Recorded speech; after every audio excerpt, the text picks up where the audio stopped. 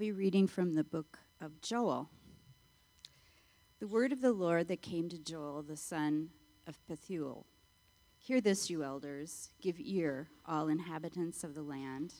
Has such a thing happened in your days, or in the days of your fathers?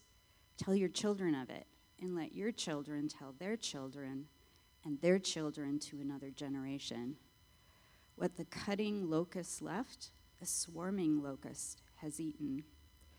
What the swarming locust left, the hopping locust has eaten.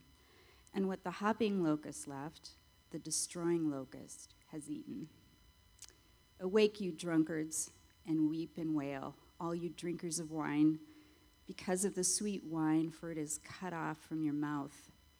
For a nation has come up against my land, powerful and beyond number. Its teeth are lion's teeth, and it has the fangs of a lioness. It has laid waste my vine and splintered my fig tree. It has stripped off their bark and thrown it down. Their branches are made white. Lament like a virgin wearing sackcloth for the bridegroom of her youth. Put on sackcloth and lament, O priests. Wail, O ministers of the altar. Go in, pass the night in sackcloth, O ministers of my God, because grain offering and drink offering are withheld from the house of your God. Consecrate a fast, call a solemn assembly, gather the elders and all the inhabitants of the land to the house of the Lord your God, and cry out to the Lord. Alas for that day, for the day of the Lord is near, and as destruction from the Almighty it comes. Is not the food cut off before our eyes, joy and gladness from the house of our God?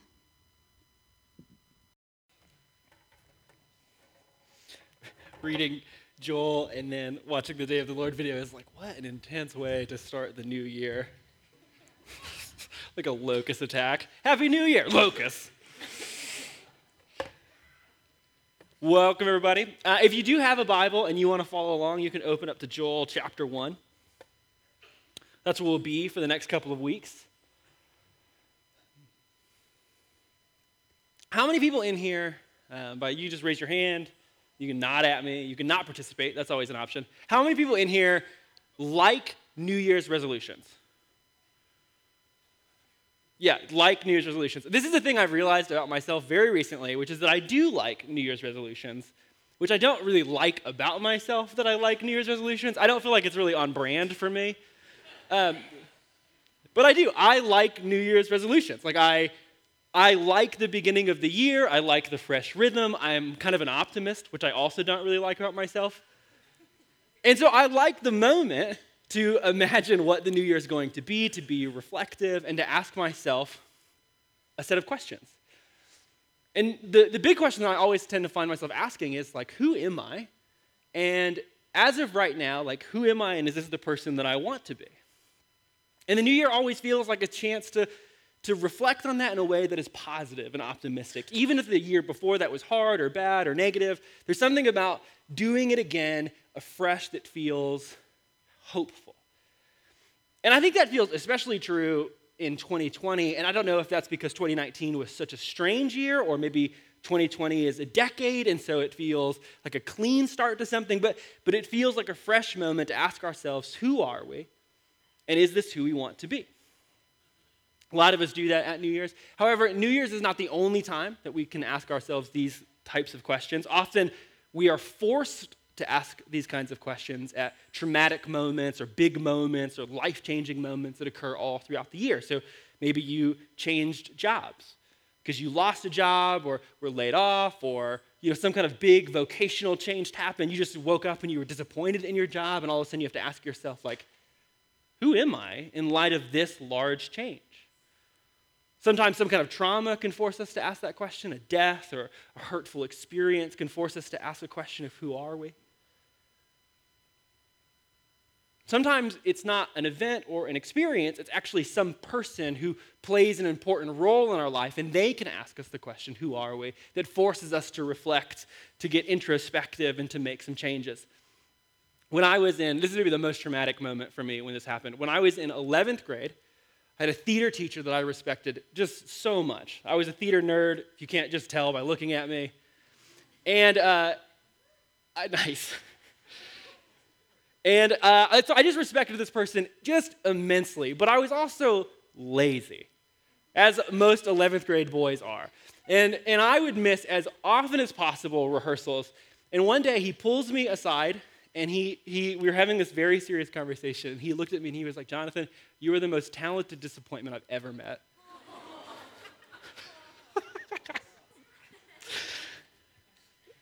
Glad you feel for me.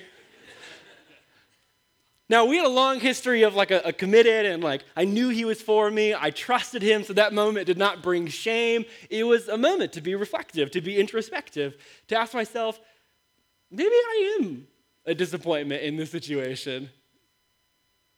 And in that moment, I began to ask that kind of question. Who am I, and is this who I want to be? Well, today we start a new series, obviously in the book of Joel. And prophets are weird, and prophetic literature is weird, but if you were to boil down Joel's kind of core message, his core idea, he's asking Israel, is this who you want to be? He's looking at Israel in light of the things they've experienced, and in light of the life that they've chosen to live, and in light of their history, and in light of their calling, and in light of their story, and he is asking them, Israel, who are you? And is this who you want to be? Who are you in light of God's story and yet the decisions that you've made? And is this who you want to be? I think for a lot of us, as we kind of look at going into Joel and even the reading that Sandy gave us at the beginning, it's like hard to process through prophetic literature. It's some of the most tricky in the Bible because it is full of confusing language and weird imagery. And even today's text, you're like, is that a real locust attack? Is this some metaphor that I'm supposed to be able to interpret? Is this some kind of vision that's happening? Like, how do I understand this prophetic literature? But just like we can simplify Joel's message into asking the people, who are you? You can kind of do the same thing with all prophetic literature. The prophets are people that God calls to remind Israel, to remind Judah, sometimes to remind the world who God is and what it looks like to be his people. Now, there is sometimes confusing moments that get like built into the text, and sometimes there's weird visions, and there's often history that we don't understand because we're not as like immersed in the context as the people who are living it are. But really, at the end of the day, the prophets are people who are called to remind Israel who God is and what it looks like to be his people. So most of the things that you're reading are actually references to Torah or to their history or to the story that comes before. And in light of whatever current moment is happening, they're trying to remind Israel, like, this is not what it looks like to be God's people. This is not how it's supposed to play out. This is not how you're supposed to act. This is not how you're supposed to understand yourself. This is not how you're supposed to treat the other nations around you. This is not what it looks like to be God's people. And they do it differently. Some do it like lawyers, some like poets, others just like frustrated shepherds. And they take the story and history and promises of God's word, and they open up Israel's context to remind them what it looks like to be God's people. So a famous prophet like Ezekiel, he's doing that in light of the people being led into exile. He's like, you're being led into exile, and maybe you don't understand why. Well, it's because you stopped being God's people. And here's why this is how that happened, and this is how it played out. And let me help you understand your history and the things that you did so that you can understand why you stopped acting like God's people. The video we watched referenced Amos, who's kind of watching Israel grow rich and prosperous and forgetting God's way. And so he comes to them and he's like, hey, this is not what it looks like to be God's people. And so through these different moments and through these kind of different experiences, the prophets show up and they challenge the people of Israel to remember who they are, to be God's people. And Joel is trying to do the same thing, but the thing that makes him a little bit of an interesting prophet is that we don't know the details of his situation. So we don't actually know when Joel is writing his book. Normally we know, like Ezekiel, they're being led into exile. We have a date for that. We have context for that. We have history for that. We can lay out what's happening in that moment. With Joel, we don't really know when he's writing.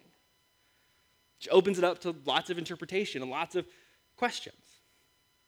We don't know specifically what sin or issue the prophet is trying to address, what motivated his writing.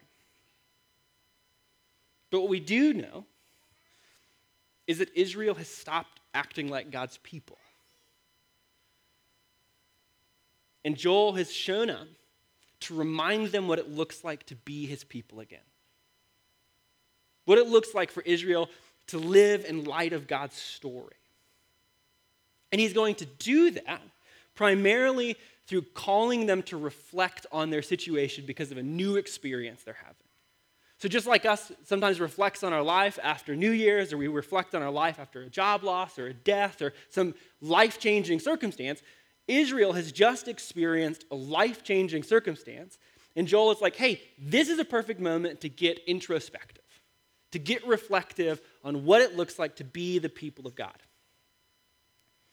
We don't know all the details of the circumstance, but we know that something massive happened. Joel begins his book by calling everyone who's listening to pay attention to this devastating event. In Joel 1, verse 2, he says this. He says, "Hear this, you elders. Give ear, all inhabitants of the land. Has such a thing happened in your days or in the days of your fathers?" What is the thing that happened? What does he want them to reflect on? Well, he says it right after this. What the cutting locust left, the swarming locust has eaten. What the swarming locust left, the hopping locust have eaten.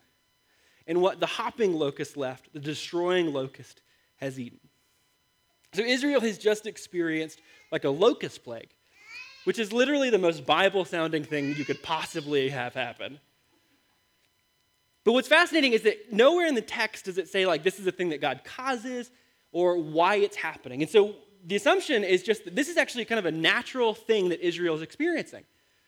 And that is true. Locust plagues or swarms happen somewhat naturally. At the beginning of the service, Sandy was telling me that there's been locusts in Ethiopia recently. If you know your Utah history, then you know that Utah suffered from locust swarms in 1848. I think we call the miracle of the gulls, which is why the California seagull is our state bird, because supposedly the California seagull swooped in and saved all the Mormon crops. Right, so locust attacks are like a somewhat normal, common thing that happens when the environment is right, when drought is happening, when the hatching is at the same time, locusts happen. We don't know anything else beyond that, except that Israel has experienced this massive natural disaster. And the destruction of the swarm has been just absolute. Throughout this text, Joel gives us these different pictures of how massive the destruction has been. In verse 4, he says that the food and the grain, the kind of like the basic needs of life have been destroyed. My favorite moment in this is in verse 18. He says the destruction is so bad, the cows are perplexed by it. Which I don't know what Joel was doing to learn the cows were perplexed by that moment. But he's like, this is so bad, cows are confused. Verse 16, he says that all the joy is gone from the people. And in verse 13, he says destruction is actually so bad that it has disrupted the worship of the people because they can't offer their grain sacrifices in the temple. He says, like, so all of our like natural ordering of life, the things that we understand about normal, basic functioning life, it is totally disrupted by this plague of locusts. It is such a big moment that it has turned everything we normally do in life upside down. But Joel doesn't answer the question of why it's happened. He doesn't even seem concerned by it. Instead, Joel talks about this destruction, and then he uses this moment to challenge Israel to get reflective. Like a death or a job loss, or even the new year, Joel uses this moment to invite introspection because he points to another moment in Israel's future, or in the world's future, that is like this moment. The day of the Lord. In verse 15, Joel says this. He says, "Alas for the day. For the day of the Lord is near. And as destruction from the Almighty, it comes." It's like you've experienced this moment, this natural plague, this disaster, and it was life-changing. But there is another moment that is potentially coming that will be even more life-changing, the day of the Lord. And as we saw in the video, the day of the Lord, like it is meant to be a moment of hope for the people of Israel. It's meant to be a moment of rescue and redemption and reconciliation. But all of a sudden, Joel is aiming that day at the people of Israel. And he's saying, the day you hope in, the day you were praying would rescue you and undo evil and injustice, is actually now being aimed at you. Because you have traded in on your unique identity as the people of Jesus, the people of God. He says, so because of this is happening, this day has been aimed at you, because you are now a part of the thing in the world that needs to be undone by God, will you reflect on who you are? Will you take a moment to ask yourself a question, who are we, and is this what we want to be? Will you take a moment to get introspective and reflective, to question who you are and who you want to be? Now, it's different for us, because none of us in this room, I imagine, have experienced a locust swarm. But I think actually a lot of us are in a similar space to the Israelites after this disaster. Maybe it was just because 2019 was weird, but I feel like as I sit with people and talk about how the year went or how their post-experiences have been, there's like a tension or a disappointment or even a confusion about what has come, what has passed. Maybe you've experienced a death or a trauma or a job loss or just a nagging sense of disappointment. In that moment, like it does for the people of Israel, challenges us to ask the same kind of question. Who are we in light of this thing that we've experienced? Who are we and what do we want to be? And all of us, like Israel, we have different ways that we can respond to that question. Different ways that we can either be reflective or not be reflective, or different ways that we can live out of that question or not live out of that question. And that's always the issue for Israel. Because Israel is always wrestling with, are they going to be God's people and respond to God's invitations in his way, or are they going to be like the world around them? And are they going to respond to Joel's invitation the way the world does, the way Babylon does? Are they going to live out of God's reflection or live out of Babylon's reflection? We see this wrestle play out with Israel all the time. The way they often respond to God's invitation is through self-sufficiency. That instead of listening to him, instead of reflecting deeply on him, instead of turning and trusting in God, they decide that they're going to double down on their own independent efforts and get self-sufficient. So if you look at the story of Israel, when things go bad, they often ask for a king. They ask for a larger army. They ask for larger economics. They start building larger barns or replacing the walls. They double down on their own ability to protect themselves. They seek bad alliances to protect them from their enemies. And so you have like one moment in the story where they're rescued from Egypt, they get to build their own nation, and then they get afraid and they go make weird alliances with Egypt, the people who had conquered them. And you're like, what are you doing? That seems foolish. But in fear, they get self-sufficient. They try to protect and self-preserve. What self-sufficiency is it is an attempt to protect ourselves from our fear. And the thing that makes this a tricky response is that the world around us always celebrates self-sufficiency. So Babylon celebrates self-sufficiency. America celebrates self-sufficiency. The world celebrates our ability to pull ourselves up by our own bootstraps, to conquer life ourselves, to go out in the rugged wilderness as a rugged individual and overcome. It celebrates our ability to be self-sufficient. But I love the way Alcoholics Anonymous describes self-sufficiency. One of the terms it uses to kind of like undermine self-sufficiency is this phrase, white-knuckled sobriety. Which is such a powerful term, white-knuckled sobriety. It's like you may have on your own effort achieved a period of sobriety, but you have dealt with none of the underlying issues. You're just like gripping so hard to overcome, but the fear, the anxiety, the trauma, the sin that underlies that has never been dealt with. And so instead of actually healing, you are like a pressure cooker that's about to explode in shame. Because you only white knuckle for so long.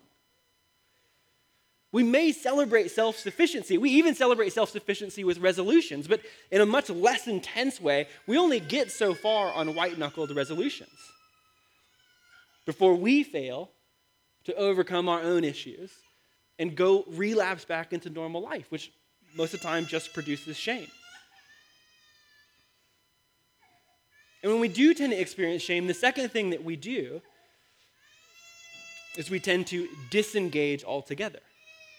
If we couldn't overcome through our own self-sufficiency, we just disengage. So if we have shame around something even like our resolutions, we just disengage from our resolution. Shame around relationships, then we tend to just disengage from relationships altogether. Shame in our perception of ourself or our perception of God, we disengage. And the irony is that just like self-sufficiency is about protecting ourselves, disengagement is about protecting ourselves from the thing that we fear, but it only sentences us to more of it. Shame can never be dealt with in isolation. Fear can never be dealt with in isolation. Just like it can't be dealt with in self-sufficiency. Now, it's easy, I think, to talk about this when we're diagnosing it in Israel, or we're even being able to diagnose it somewhat like objectively as we stand back and look at it like doctors. It seems logical, but in Israel's situation, there is legitimate fear motivating these actions. In some experiences, there's a nation that's actually on their borders, threatening to conquer them, threatening to take them over, threatening to exile them. In this moment in Joel, their crops have literally been destroyed. It's not a metaphor, it's not figurative. The locusts have literally destroyed their crops. The cows are actually perplexed. So there is a legitimate fear that underwrites what Israel is doing. And so Israel responds because their reality around them is frightening. It is actually scarce. And this is what makes the moment of Joel so fascinating and so amazing, because Israel's life is genuinely frightening, and what Joel challenges them to do is even more terrifying in light of scarcity. Because instead of doubling down on self-sufficiency, instead of filling their barns with grain, instead of making alliances in order to get food into the nation, he doesn't ask them to do anything. No practical steps, no easily achievable steps, no tools for managing anxiety. Instead, Joel calls them to embrace their weakness and to be vulnerable before God. In the midst of their fear and scarcity and the catastrophe that they have just experienced, in light of their legitimate fears, Joel challenges them to be vulnerable with themselves and before God. And specifically, he invites them to do this through lament and repentance. In verse 13, this is what Joel says. He tells the leaders of Israel, put on sackcloth and lament. O priests, wail. O ministers of the altar, go in, pass the night in sackcloth, O ministers of my God. Not to be practical, not to secure food, not to get the army. He says, lament. Lamenting is the practice of voicing pain and naming evil or injustice, sin. And it's a practice that we do when we've experienced pain and evil and injustice, or when we've perpetrated it. In both moments, their call is to lament. Israel is obviously in the wrong in this moment, but they're obviously also experiencing something wrong. And in both moments, Joel says, lament. Name what is wrong. Name what is sinful. Name what is painful. Bring into light all of those fears and hurts and pains and evils that you've done and experienced. And I think that thinking about this just kind of again, objectively, we would think that naming sin publicly like that, or naming their pain publicly like that, would actually produce shame, which is what they're trying to avoid. But it is the exact opposite. I always love the way that Brené Brown says this. She says that shame hates to have words wrapped around it. Right? And as hard and as painful as lamenting for Israel would be, acknowledging their own sin, acknowledging their own wrong, acknowledging the wrongs that have been done against them, it is the path to freedom. To bring to light those things that would fester into dark, it is the only way for them to move forward into actual freedom. Because not only does it name it, but what naming it does is it gives us space to repent. Which is the next thing that Israel is called to do, to name the pain, and then as they name it, to repent of it. Joel says this, gather the elders and all the inhabitants of the land to the house of the Lord your God and cry out to the Lord. Cry out to God. Ask for help. This will be a major theme throughout the book of Joel, which is the practice of repentance and comparing it to fake repentance and real repentance. This is a big issue for Joel. He'll say in chapter 2, verse 13, to describe true repentance, he says, Israel, rend your hearts and not your garments. He said, rend your heart, not your garments. We want something that is real, not performative, not religious, not moralistic, not simply a ritual. Rend your hearts, not your garments.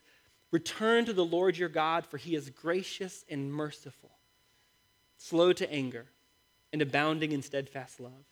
And he relents over disaster. Big issue for Joel is that fake repentance is just more self-sufficiency. It's doing the right religious thing, relying on the self, checking the box. And Joel's like, that's not the option here. That doesn't lead to freedom. It doesn't lead to hope. It doesn't help us once we've lamented. All that does is double down on the same thing that's already produced so much shame. True repentance isn't measured by performance. True repentance is the reception of God's mercy. True repentance is the reception of God's mercy. This is why for Joel it's so essential that it is true and genuine and real. He's like, once you have named what has caused so much pain, once you have named your sin, once you have named the hurt and the destruction, repentance is you receiving God's mercy, turning to God and actually experiencing his grace. Lament names the sin and the wound, and repentance accepts God's gifts of grace and mercy and healing.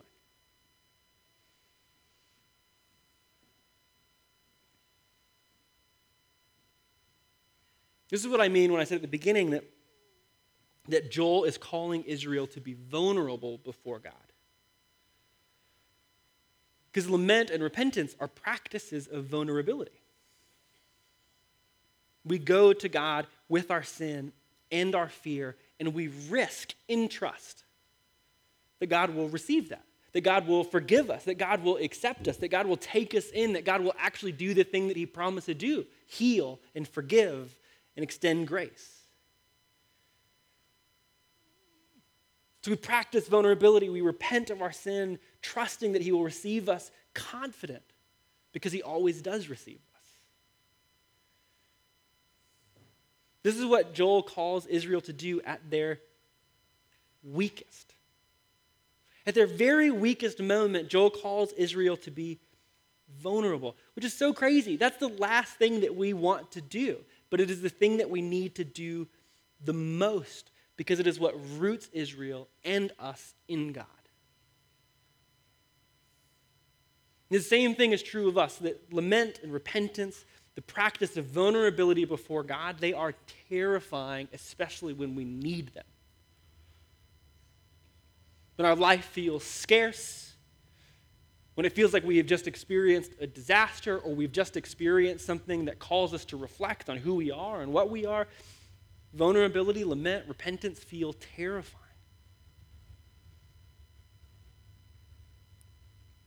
But it is what we need the most.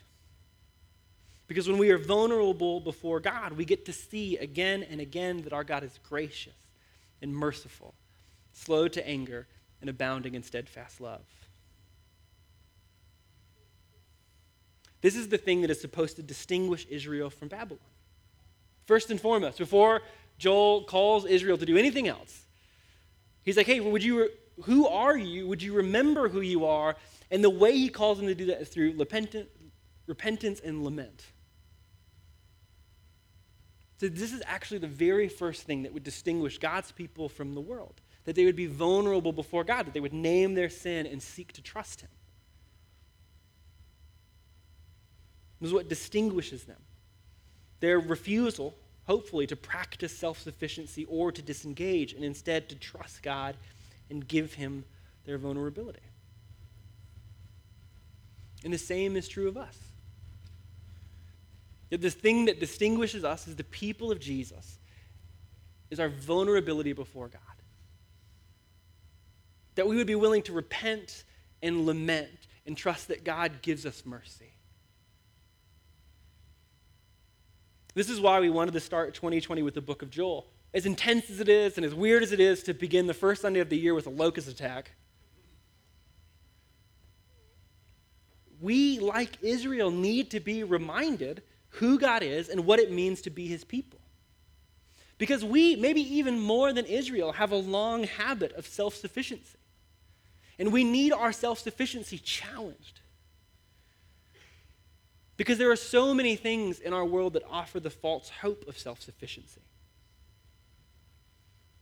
Even as we begin the year, there's so many things that double down on the false hope of self-sufficiency. Maybe it's resolutions.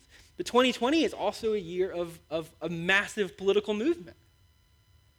And I don't know how you are, but my habit is to replace my faith with politics. I've confessed that multiple times up here, and I can already feel it coming again as 2020 is approaching. Whereas now we're here. To replace my faith with like political engagement and say that is the expression of my faith. And that's true and that's right. But before it's political, before it's demonstrations of power, before it's building a wall, before it's collecting grain, Joel would say it is lament and repentance that distinguishes the people of God in 2020. That it is vulnerability before God that distinguishes the people of God. That is what would form us into a people distinct from the nations around us. And that should be our first set of practices as we think about this new year. And so, Missio, as we enter into a new season, it's loaded with hopes and loaded with expectations, and many of them good and beautiful and right, and it's also loaded with things that are terrifying and unknown. Would we first be a people of vulnerability before God? A people of repentance and lament. That's what we're going to do right here and right now. Just as we close up, we will gather around this table. And as you come to this table, would you practice repentance and lament? Maybe it's all of 2019, you just need to bring that to the table and be like, this year was disappointing. I need to repent. I need to lament those things. And as you receive the bread and the cup, would you know that you are receiving mercy? You are receiving grace. This is the first place that we practice. And as you practice it here and as you receive grace and mercy, let it form you into a people of vulnerability so that as you leave this place, that could still be your practice. Not just here, not just in this moment, but throughout the week, throughout the year. Missy, let's pray.